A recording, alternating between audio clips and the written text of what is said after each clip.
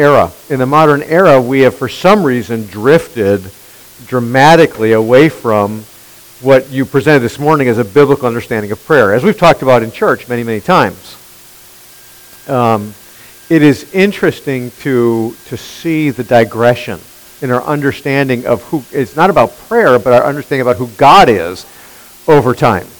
Because originally our understanding of God is the sovereign one who's in control and who has a plan and is orchestrating that plan, and we are graciously part of that plan all the way through history.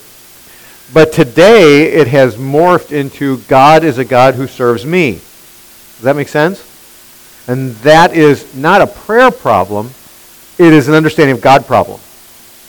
It's been interesting since my neck issue and everything else that went along with it, how often I've had various Christians come up to me and ask me how they could pray for me. And the answer I always give them has been, I start off with, please don't pray that I'll be healed. And I do it partially to be provocative, but I do it purposefully as well because I want to create a conversation. Please don't pray for me that I'll be healed. Well, why not? Because that's not really what's important. It just isn't. Would I like to be healed? Well, of course. In fact, Ken and I were talking this morning about how I'd really like to have the headaches gone. It'd be kind of nice. And that makes sense, doesn't it? I mean, who wants to live with headaches all the time? Jim, do you want to live with coughing the rest of your life? Well, no, of course not. And we could talk about anybody with any physical ailments. Do we want to live with that the rest of our lives? Well, no. Emotionally, I certainly do not. But I'm reminded of, for example, the passage you mentioned in Philippians, and I'm reminded again of Paul where he says, if I live for Christ, and if I die, it's for Christ. So therefore, whether I live or I die, it's for Christ. That's a radical perspective. In other words, his point is, if I live, it's for glorifying Christ. If I die, the point of my dying is for glorifying Christ. And so what is important is what? Glorifying Christ. And acknowledging that I'm not the sovereign one means that I acknowledge that someone else is. And when I acknowledge that someone else is the sovereign one, then I find myself, especially if that sovereign one is also loving and merciful and just and caring and everything else that he is in his attributes. When I understand that, then I find myself, because I'm a recipient of his love, that I want to what? Submit to his love and his plan and his goals and his objectives, and I want his goals and objectives to be mine, right? I desire it to be mine. And that's exactly what Zwingli was talking about. So, although emotionally I'm like, right? I know at the same time that there is a reality that's engulfs my reality. Because I can't understand it all, but God does. And he's at work. And as a result, I find myself not just submitting, which is what an Islamic would say, you just submit to the sovereign one. Quite to the contrary, we would say we submit, but that's because there's something else going on. It's because he loves us. And we have a relationship with him. And he's good. And he's not arbitrary. And he's at work. And he's got a redemptive plan. And because we've been grafted into the vine, we go on and on and on, right? And when we understand those things, then they begin to inform our view of our own lives and our own world and our own substance. And everything begins to change. And Zwingli is a great example of that. And we've lost it. And I say that to say, it's been amazing to me in the last 14 weeks, or however long it's been, 13, 14 weeks, how often I've had Christians confused. When I say don't pray for my health, pray this way instead. Pray that way instead, and it's more focused on God's glory. They're confused by that. And I find oftentimes they'll say, okay, but I'm also going to pray for your health. And I respond to that and I say, okay, if you want to pray for my health, that's fine. But you don't know what God's will is on that, so what you ought to be praying for, if it's your will, to heal him. But you'd better be perfectly fine with the idea that if it's not his will, then I won't be. And if you're not fine with that, then you know what you really ought to be praying for is that God changes what? Your heart. Does that make sense? Because even in the best case scenario, let's just be honest, even the best case scenario, God perfectly heals my neck, takes away all my symptoms of my concussion and everything else. And I'm back to square one, and even better, stronger, better, faster than before. Okay, $6 million man, right? Okay. Even if that's the case, thank you, Jim, for smiling and smirking. I appreciate that. Yeah. Yeah. That's a whole other issue. The simple reality is all it does is delay the inevitable, doesn't it? Doesn't it? It just delays the inevitable. The Bible's pretty clear. Because sin came into the world, what's going to happen? Death comes. It's here.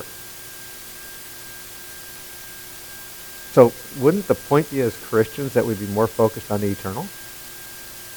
Wouldn't it? It makes a lot of sense, but it's informed by the truth. It's not formed by, well, I got to just change my praying. It's like, who is God? Sorry about continuing your confession here, but I just really appreciated it. It made my mind think a little bit about just personally what's going on in my life right now as I've been challenging people with this. Well, with that in mind, we're in Acts chapter 13 this morning. We're going to look at the first 12 verses of Acts 13. Let me just say before we read the text, we are entering into what has been typically labeled the first missionary journey of Paul. It's chapters 13 and 14, where he goes off on his first missionary journey with Barnabas. This is the first passage in the Scriptures where he's mentioned as Paul, not Saul. It could be a transition time. It's an interesting study for a variety of reasons, and we're not, even in these first 12 verses, going to be able to probe all of the things that go on in this text. What I want to do is I want to make a number of observations this morning. And that's my goal. Just make some observations and try to make some applications and let you take that as like a priming of the pump to consider it further. Because what we're going to do in our observations this morning is this. We're going to lay out some groundwork for a variety of things. We're going to lay out some groundwork for continuing learning how to study the Scriptures. There's some really important things we need to grapple with here that's going to help us how we think through the Scriptures. But it's also some groundwork for helping us to understand all of the missionary journeys that Paul's going to go through. Most people say there were 3. I would argue there were 4 missionary journeys, but we'll figure that out when we get there. But it's helpful for us to understand the flow of the text from here to the end of the book, basically. So we're going to lay out some real good groundwork here. So again, we're just going to do some observations.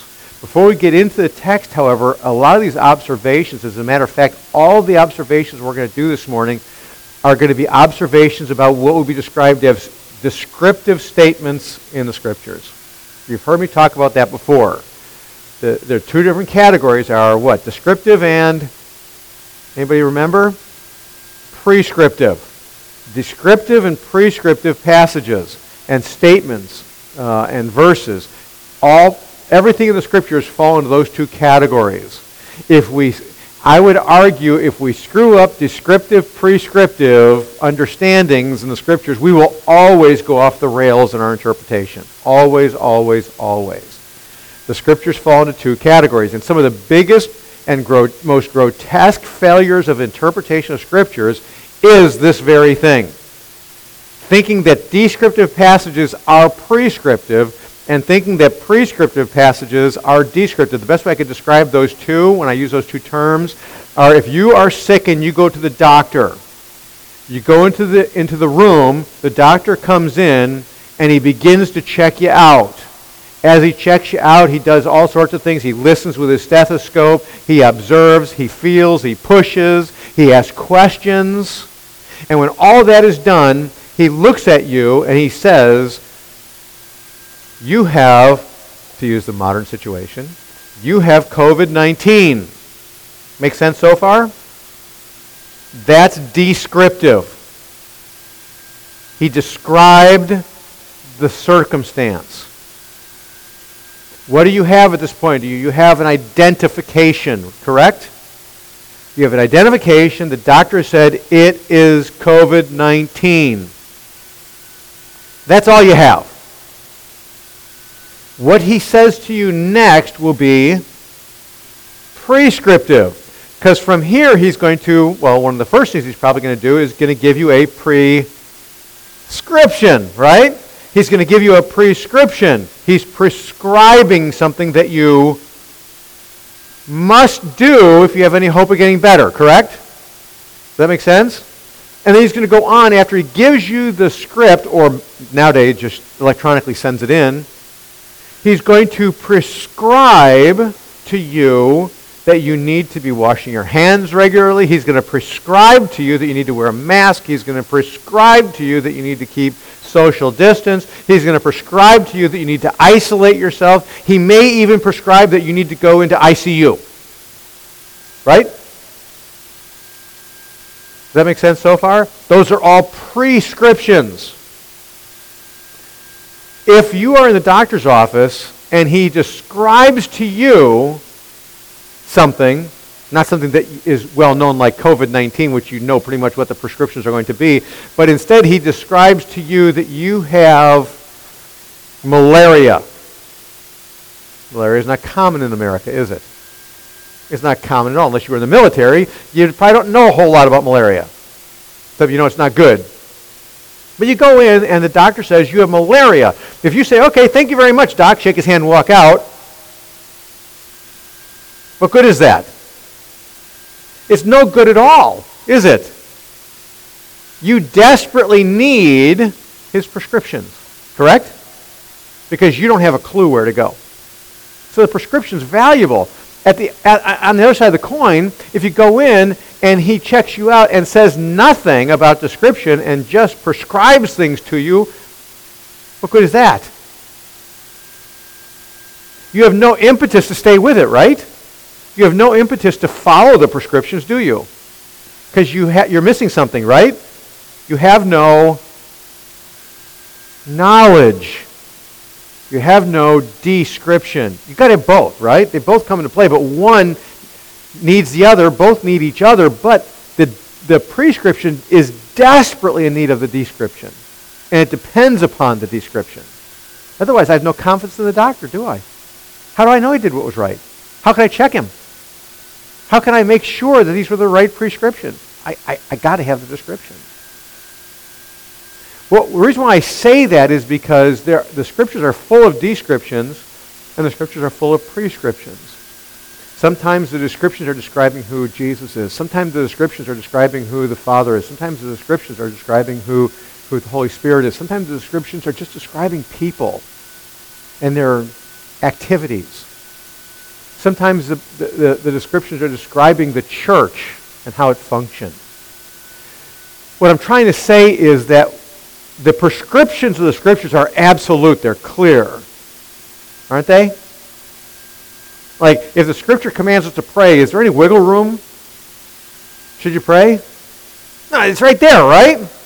The prescriptions are pretty obvious and clear in the scriptures. The descriptions are very different. We have to be very careful when we observe descriptions that we don't take them firstly and most importantly as prescriptions, because we do, we're off the rails. We know that's how life functions, but people do it all the time. It's a description, we treat it like it's a prescription. That being said, there are times when descriptions in the scriptures are dramatically and only descriptions. That's all they are. Like, for example, a pure and simple, obvious one is Jesus walked on water. Prescription or description? It's description, isn't it? It describes that he's walking on water. Can I do any prescription off that? Unless it's frozen, you're right.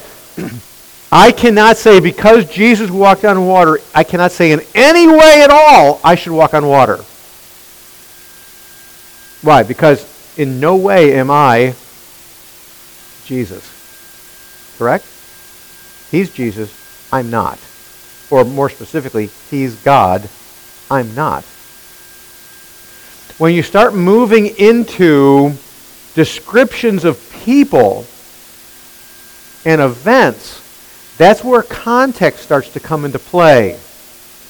More and more, context starts coming into play.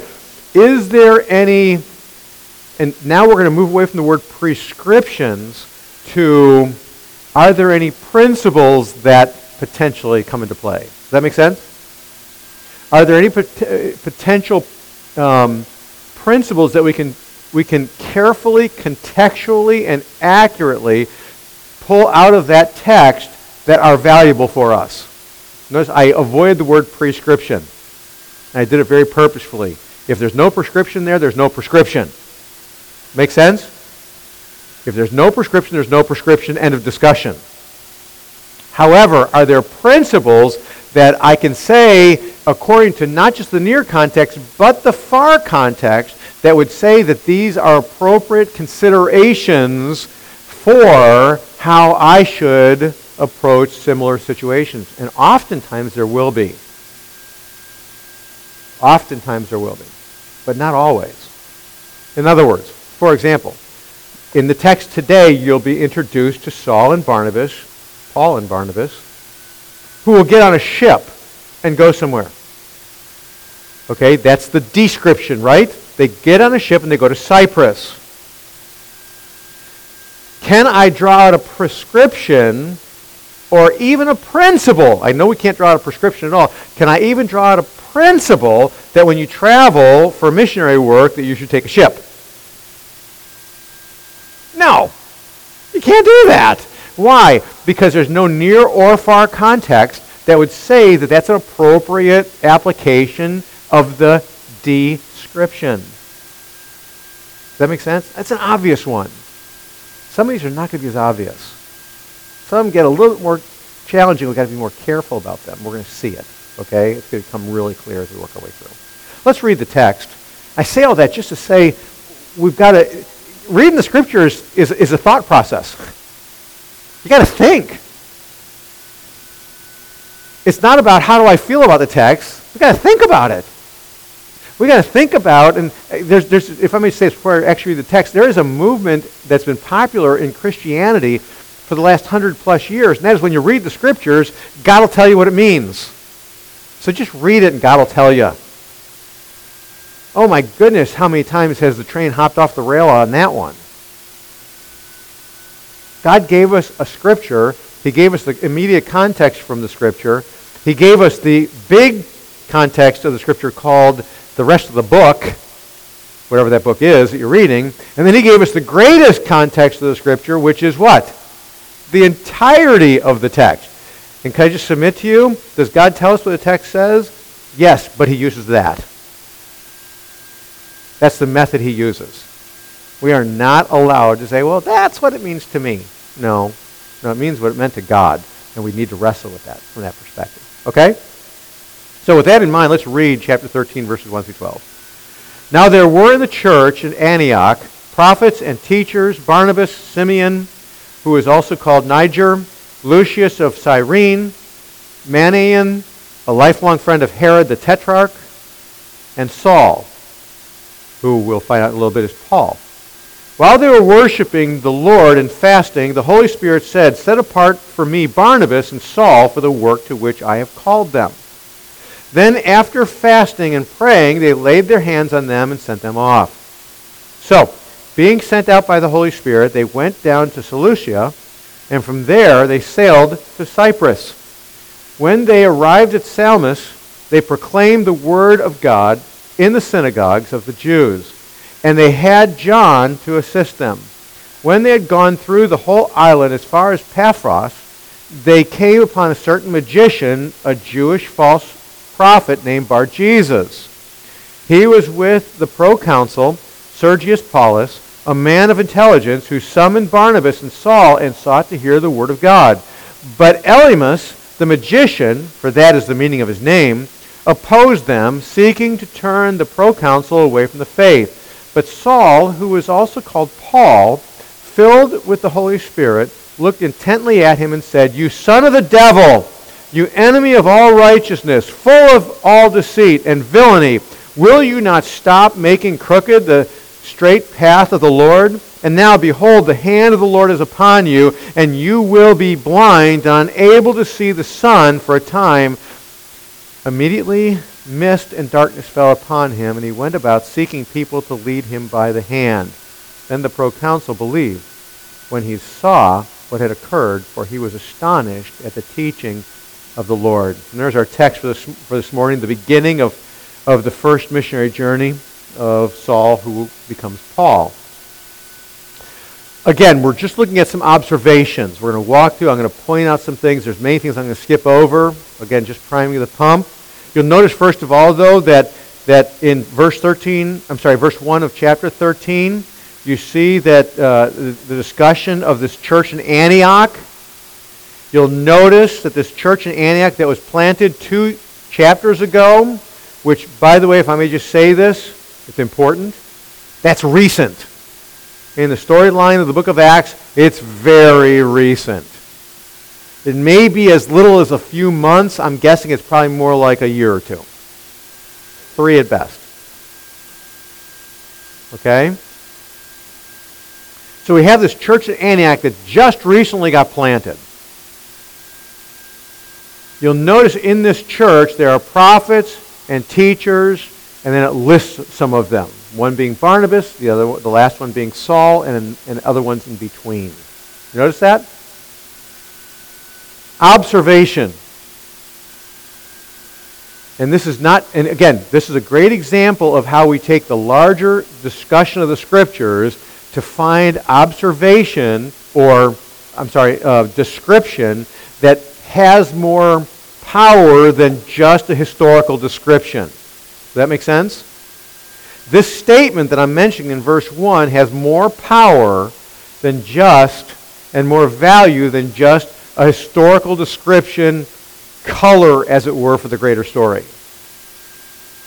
Luke identifies this church in Antioch, and I want us to notice it. He identifies this church in Antioch, a relatively recent plant of relatively recently saved people. Correct? And what does Luke describe the church as having? Prophets and teachers. You know what those terms later on become? When Paul writes 1 and 2 Timothy and 1 and 2 Thessalonians, they all take on new terms. What? Elders and secondarily deacons. Elders primarily. Right? That's what happens. Identifies them later on as elders, or to put it in a different term, mature, to use a generic term, mature what? Mature believers. Right? Now, that's what we have in the description here, but we know that Paul told Timothy, hey, Timothy, I just planted a bunch of churches in my journey. He's referencing his 3rd missionary journey at that point in time. I planted a bunch of churches on my 3rd missionary journey, and Timothy, I need you to do something for me. All the churches I planted are a mess. They need leadership. And so what I want you to do is I want you to follow my steps, and I want you to go church to church to church and do something. What does he want him to do? Appoint or find elders in every city. Plural, elders in every city. Now, it's really important that we capture what Paul is telling Timothy is the same as what we see descriptively here. So, in Paul's statement to Timothy, there is a prescription for Timothy, isn't there? Or is it Titus? Actually, it's Titus. I'm sorry. Not Timothy. It's Titus. It's a prescription. Concussion confuses me once in a while. It's Titus, not Timothy. The description that we read in Paul's statement to Titus is a prescription for Titus and an expectation for Titus as well, isn't there? There's an expectation that elders will be found in a plurality. It's expected that Titus will find that. Here, a church that's relatively recently been planted, what is discovered descriptively? Elders are there. right? Prophets and teachers. Elders are there. What does that mean?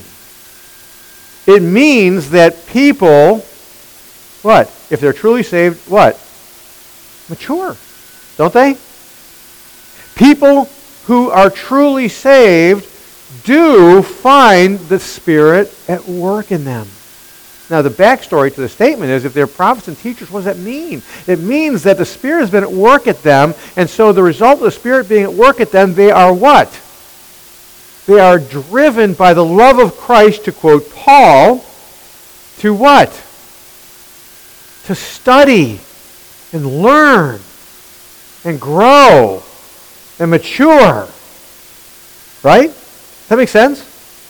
It's expected that that would happen. I say that because, can I just say this real quickly? That is not expected today. And that should be not new to us. I said that before. In the average church, that's not expected today. It's expected that forever people will still be children in the faith. The expectation of maturity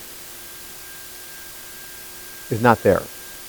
It's not expected, using the term that I've used in the past, it's not expected in the average church that, and I'm talking conservative churches, it's not expected that in the average conservative church that people in general, and may I say it this way, at risk of being misunderstood, male and female, it's not expected today that people in general will find themselves growing up into, now listen to my words very carefully, elder-esque type of people. Not that I would argue that women cannot be elders, but they can be elder-esque, right?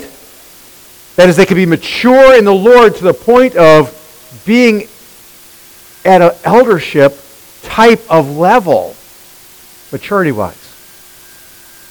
Whether you qualify for being elder or not, the expectation is that people who are truly saved will find themselves growing relatively quickly into being elder-esque type of people. But that's not the expectation today, is it? It isn't. Can I just submit this as Exhibit A? You go to your average church that has Sunday school material, Sunday school classes. And you know what almost every church Sunday school teacher uses? Do they work up their own material? Are they using material that they and the elders have worked on together? No. You know what they're doing? They're buying materials from a parachurch organization of somebody else that wrote it, and all they do is read it and jot down a few notes and present what that material says. Does that sound like somebody who is able to robustly study the Scriptures? Not even close. But the Scriptures say what? We should what? Study to show ourselves approved unto God, a workman that doesn't need to be ashamed, rightly dividing the word of truth. But when you bring up the subject in the average church, I know because in churches in my past I brought it up repeatedly, why are we using these materials? Why aren't Sunday school teachers developing their own materials? I don't know how to do that, nor do I have the time. What does that mean about the people who would say that? Could I say it says two things at least about them? Probably three. And most importantly, they don't know Jesus the way they ought to. Number two, they don't know how to study the Scriptures. Number three, they're perfectly fine with uncritically teaching what other people say is right. Aren't they? If I don't know how to study the Scriptures and don't have time to study the Scriptures, then I'm taking somebody else and I'm assuming and presuming that it's correct because I don't know how to even evaluate whether it's right or not. Right? I don't have a clue whether to evaluate if it's right or not, or how to evaluate. If I can't study it myself, how can I study to check them out? Because they're at least well thought out, aren't they? Right? They're absolutely well thought out. So if I can't even think through the Scriptures myself, how can I make sure that what they're saying is right? And so we take people and we train our children. We don't even know if it's right or not. We don't have a clue. And then you understand the whole marketing behind it. That whole marketing design is to sell to the most people possible, which means what? To take away all the specific things that are unique to you and your church, because that doesn't sell to a large group. And so we end up watering down the message over and over. Is it any wonder that churches are, just using it as an example, in as much of a mess as they are? We have no expectation of maturity in Christ. We have no maturity of growing up into Him who is the head, even Christ. That expectation is gone. But what do we find in this observation, first observation in the text? There are elders in this fledgling church. There's elder-esque type of people in this fledgling church.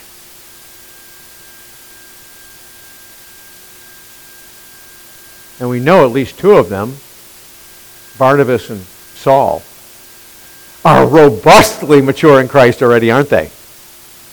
My goodness, if all you got to do is read the missionary journey, the first missionary journey, you know Saul and Barnabas, my goodness, they know the Scriptures, don't they? And the Spirit's at work in them. Spirit, in fact, it even says that in a little bit. Observation number 1. Go to verse 2. While they were worshiping the Lord and fasting, the Holy Spirit said, set apart Barnabas and Saul for the work to which I have called them. 2 observations here. First one is the second one in the text in verse 2. And it's real simple and short. This is not a new call. I want you to know that. This is not all of a sudden something totally new happened and a whole new call that had never been thought of or heard of before just pops into some leaders' minds. And here it is. Go all the way back to Saul's conversion. And that's exactly what in Acts chapter 9 it says he's going to be, right? He's going to be sent out to go to the Gentiles, and he's going to suffer. It's there. This is just a reaffirmation of it. Does that make sense?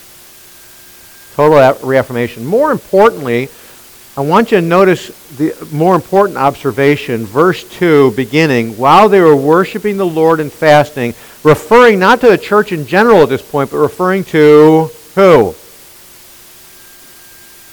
Huh? Yeah, they're worshiping the Lord, but who's worshiping? Not the church general here, right? The leaders, right? The leaders are worshiping, and the leaders are fasting, which means the leaders are together worshiping. Does it sound like a short time that they're together? It doesn't, does it? Yeah, it doesn't give you the sense of a half-hour meeting, does it? This is a long meeting.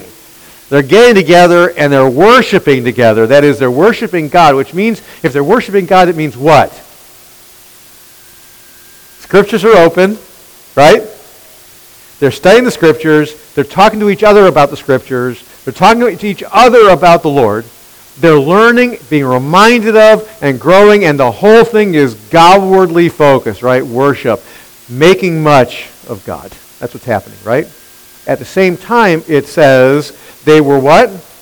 Verse 2? They were worshiping the Lord and fasting. You know, it's interesting. Genesis through Revelation, there's no place in the Scriptures where it's prescribed the need to worship, or to fast, I mean. There's no prescription, command, at least no general command to fast. It's not there. There are lots of descriptions of fasting in the Scriptures. Old Testament and New Testament. There are boatloads of descriptive statements on fasting.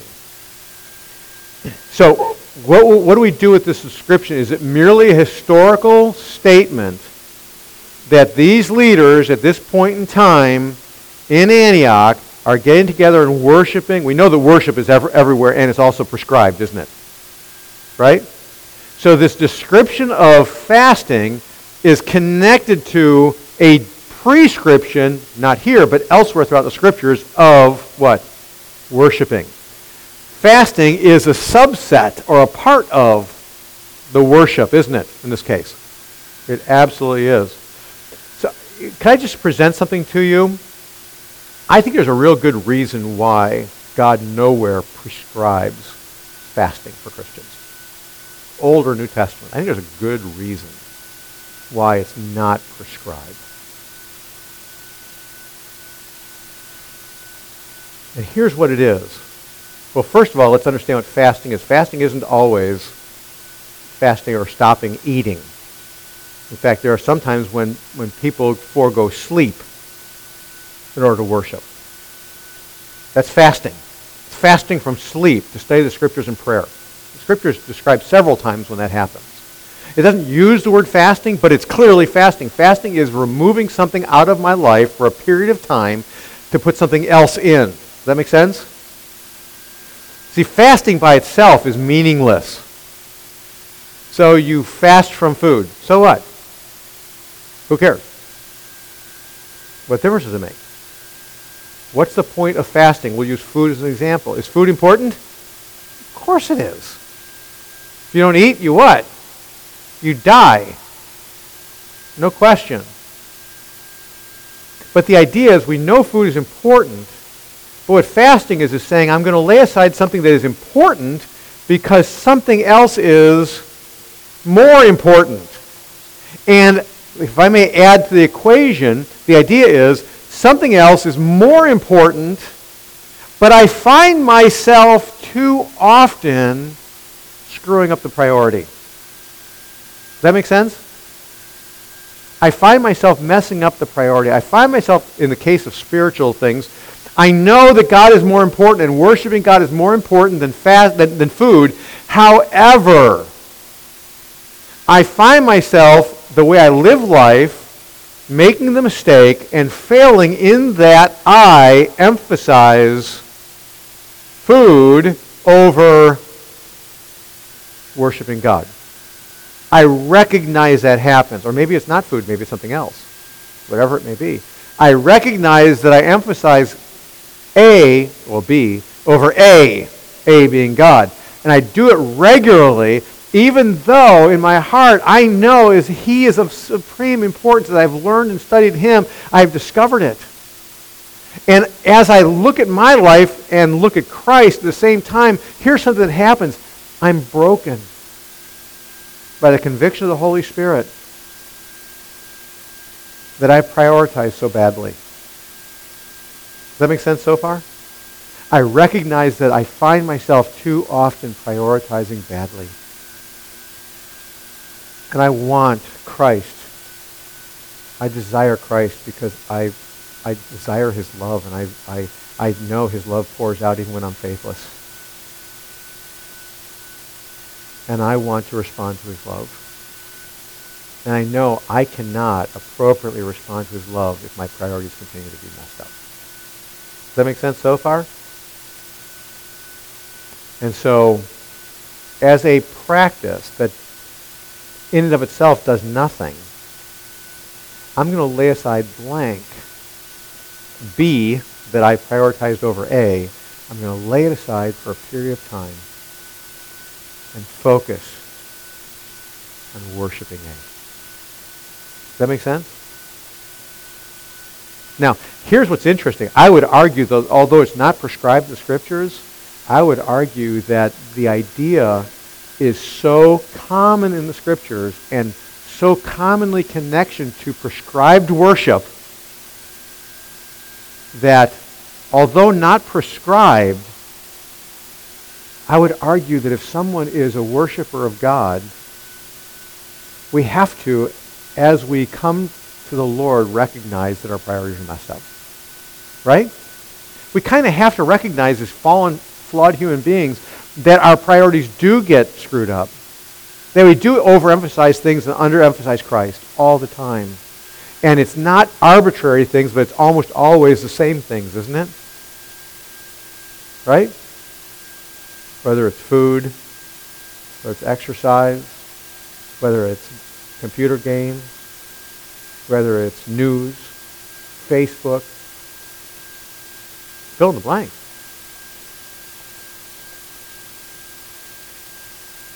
What should be driving us is not a command to worship and fast, but what should be driving us is brokenness by the Holy Spirit at work in us, revealing to us that our priorities are off.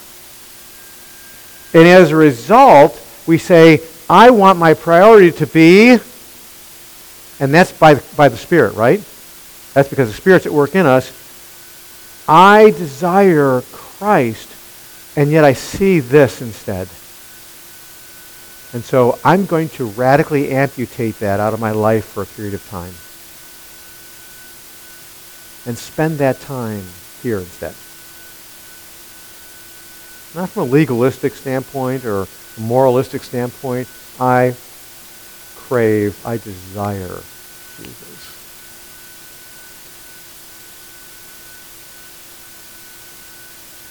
And as the hunger pangs, for that example, in the food fasting, when the hunger pangs kick in, it reminds us what?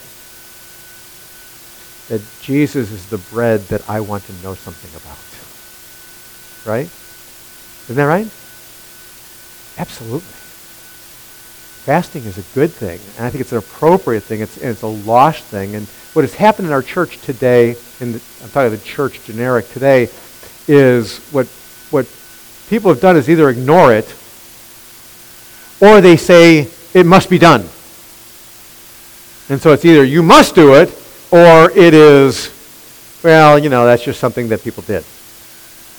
And I look at it and say, well, no, you missed the whole point. Either end is a ditch. It's fellowship with Jesus, and as you fellowship with Jesus, guess what's going to happen? He's going to reveal all our screwed up priorities, right?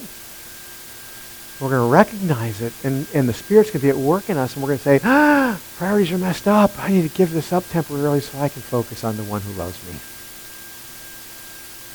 And it's driven by his love, the love of Christ, not the law. Does that make sense? That's all I want to say about that. It's an important one. In fact, it's so important it's mentioned again just a little bit.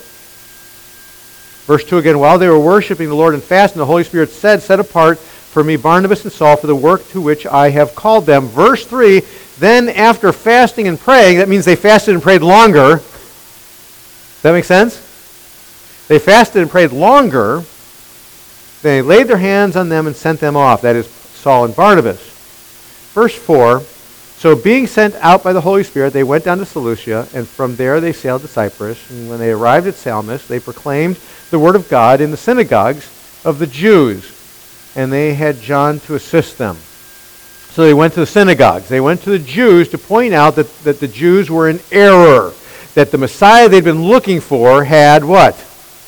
Had arrived and had come, born of a virgin, just like the prophets had prophesied, Isaiah 7, for example, and many other places.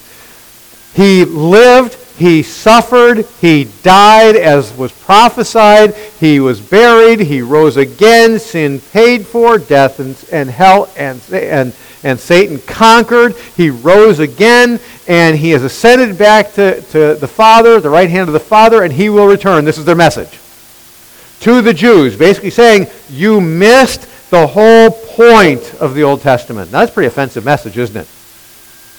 To a Jew, that'd be a horribly offensive message. I want you to remember that. Just store it in the back of your mind. Horribly offensive message.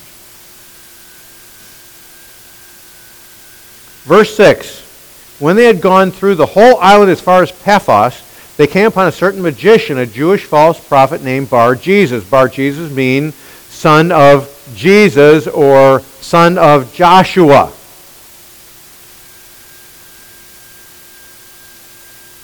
He was with the proconsul, Sergius Paulus, who had been a Roman. The proconsul had been a Roman. A man of intelligence who summoned Barnabas and Saul and sought to hear the word of God. So this guy, Sergius Paulus, wanted to hear from Paul and Silas, or Saul and Barnabas. He wanted to hear the message that they were proclaiming that was clearly not the Jewish message he was hearing all along. And clearly not the message he was hearing from this Bar-Jesus character. Right? Make sense?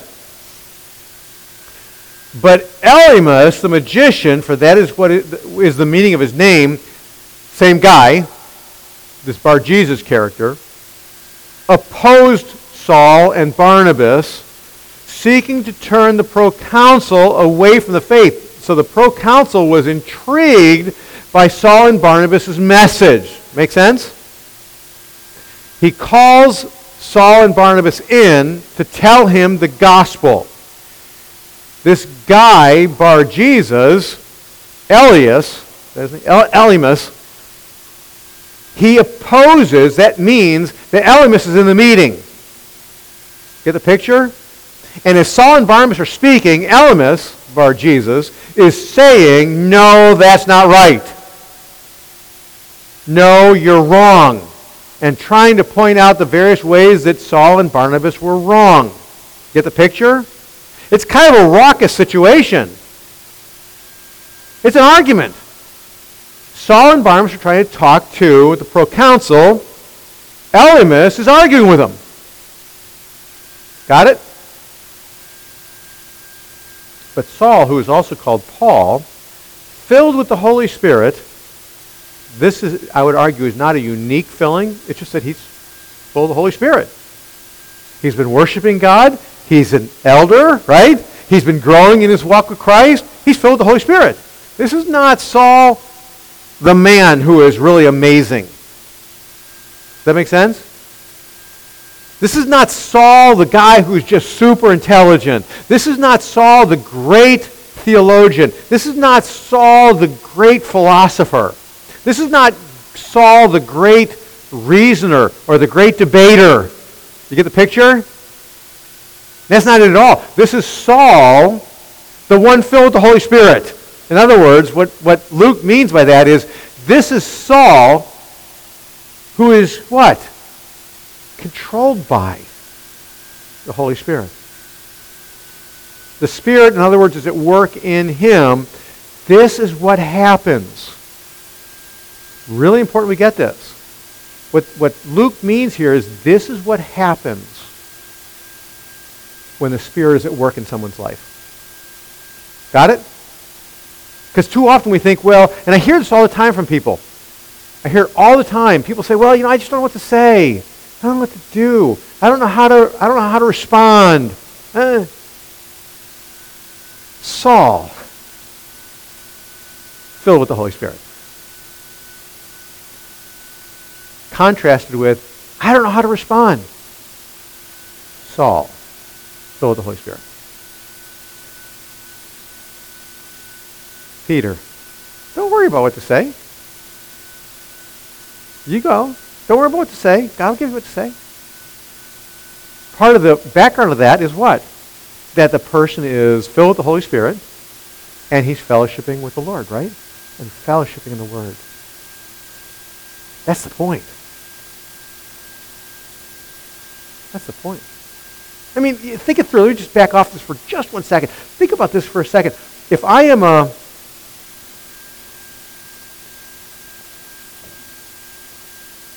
meteorologist, I'm making this up on the fly. If I'm a meteorologist, that means I understand weather, right? It means that I've studied weather, correct? And I understand weather patterns, highs, lows, colds, warm, fronts, on and on. I know how various weather patterns interact with other weather patterns, right? And today, if I'm a meteorologist, I also know how to read computers, right? And computer projection. And so I'm sitting at Starbucks, I'm drinking my coffee, and a guy comes over, knowing I'm a meteorologist, and he starts talking about weather. And I disagree with what he's saying, his conclusions, and his premises, and his presuppositions. I find in my mind I disagree with what he's saying. Get the picture? Do I sit there and say, man, I just don't know how to respond? Do I say, I just don't know what to say? Do I find myself saying in my mind, I just don't know how to answer that? Is that what happens? Well, no.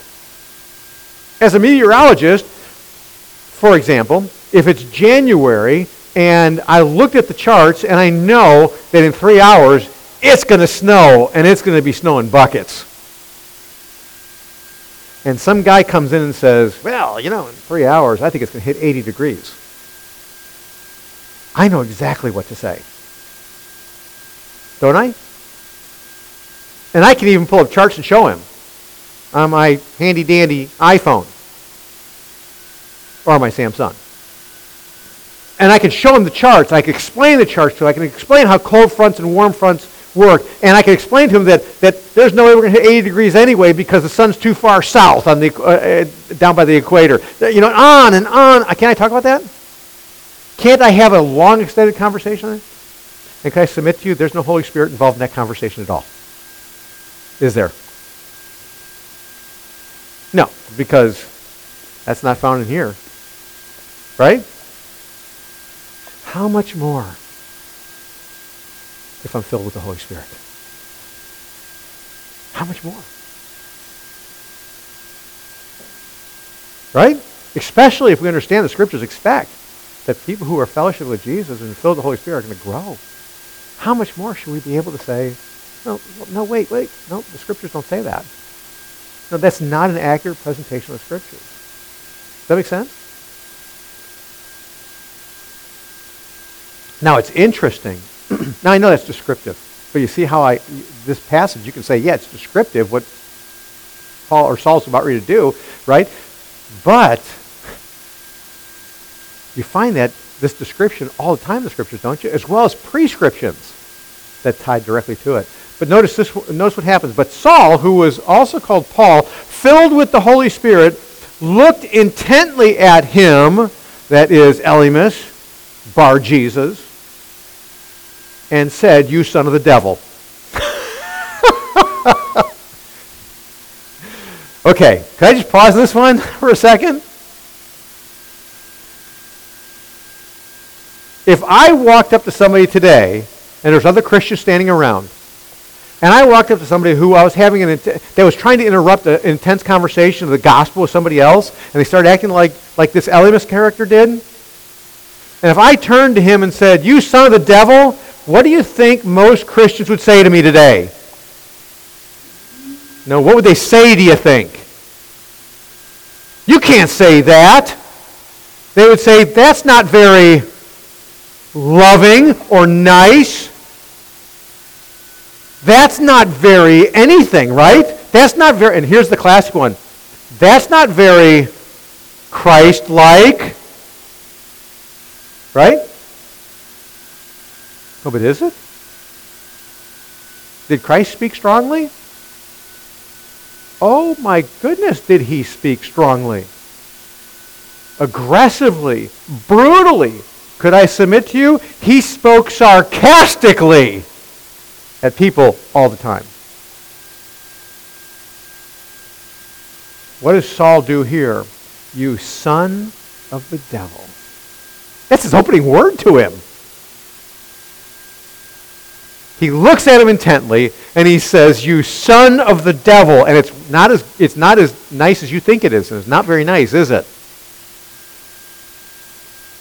Because what he said is a lot worse than you think it is. What's his name? Elymas. What is he called? Bar Jesus.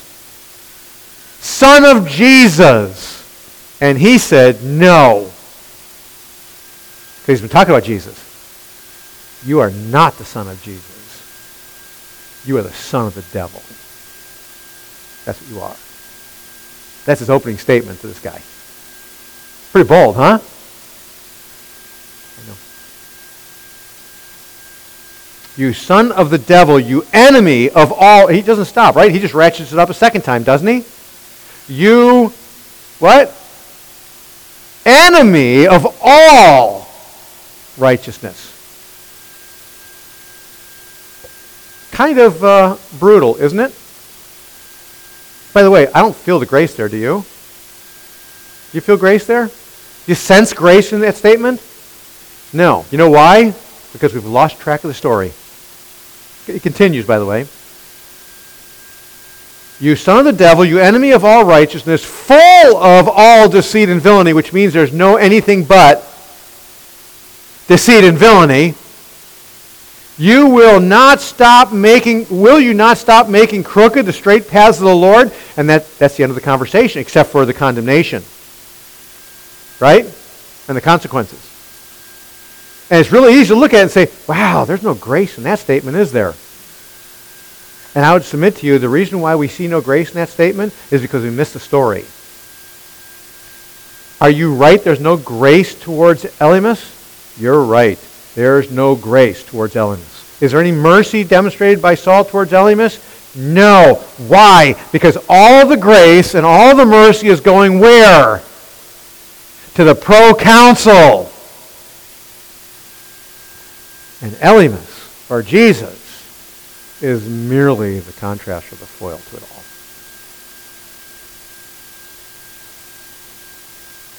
And that's not unusual, by the way, in the Scriptures.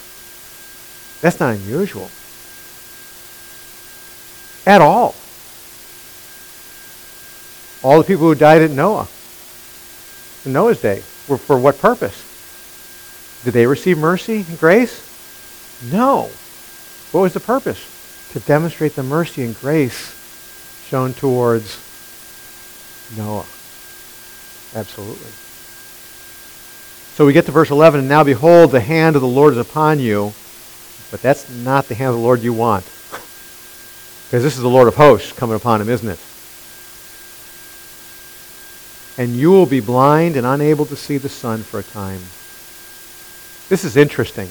This is the first time since Saul first got converted and preached that we see him out there ministering, right? First real time. And what does he do? It's interesting what he does here. Because what he says is, you're going to be what? You're going to be blind, right? Did you hear it? Now behold, the hand of the Lord is upon you, and you'll be blind and unable to see the sun for a time. That sound familiar? That's exactly what happened to Saul. But the difference is, in the first story, there was a conversion, right? In this story, there's a conversion as well, but it's not for Jesus. Is it? Not here. You'll be blind and unable to see the sun for a time. Immediately the mist and darkness fell upon him, and he went about seeking people to lead him by the hand. The one who was making crooked the straight paths of God began to what? Wander crooked paths. Doesn't he? He's blind. He's wandering crooked paths.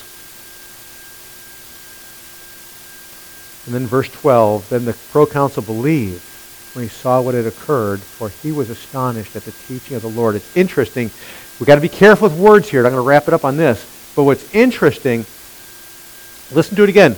Then the proconsul believed, and then it says, when, that is, believed in Jesus, when he saw what had occurred, and what had occurred is what? The blindness, right? But then it goes on, for he was what? Was he astonished at the blindness? No. What caused him to believe? The teaching. He was astonished at the teaching of the Lord. The blindness issue, it's described, he saw it, right? But he's astonished at the word proclaimed. The word he'd received, and so the proconsul becomes saved.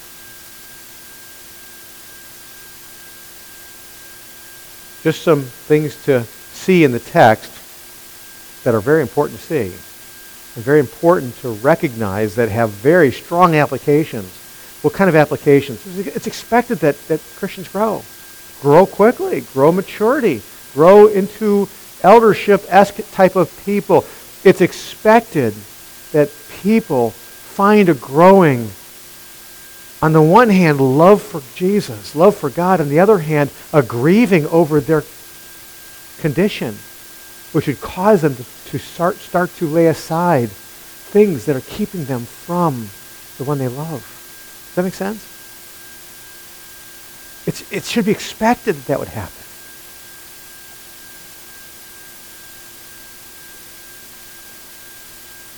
It should be expected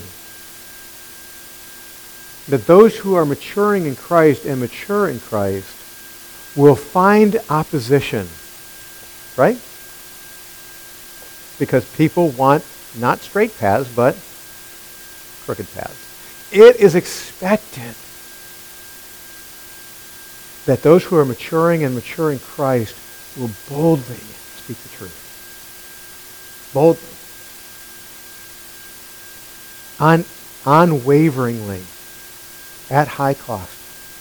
And sometimes it's not very nice. Sometimes it's not very nice at all. As a matter of fact, the Word of God is described as a sword, isn't it? And so we should recognize that and not be afraid of that. Just some observations for us to chew on. Let's close in prayer, shall we? Lord, help us.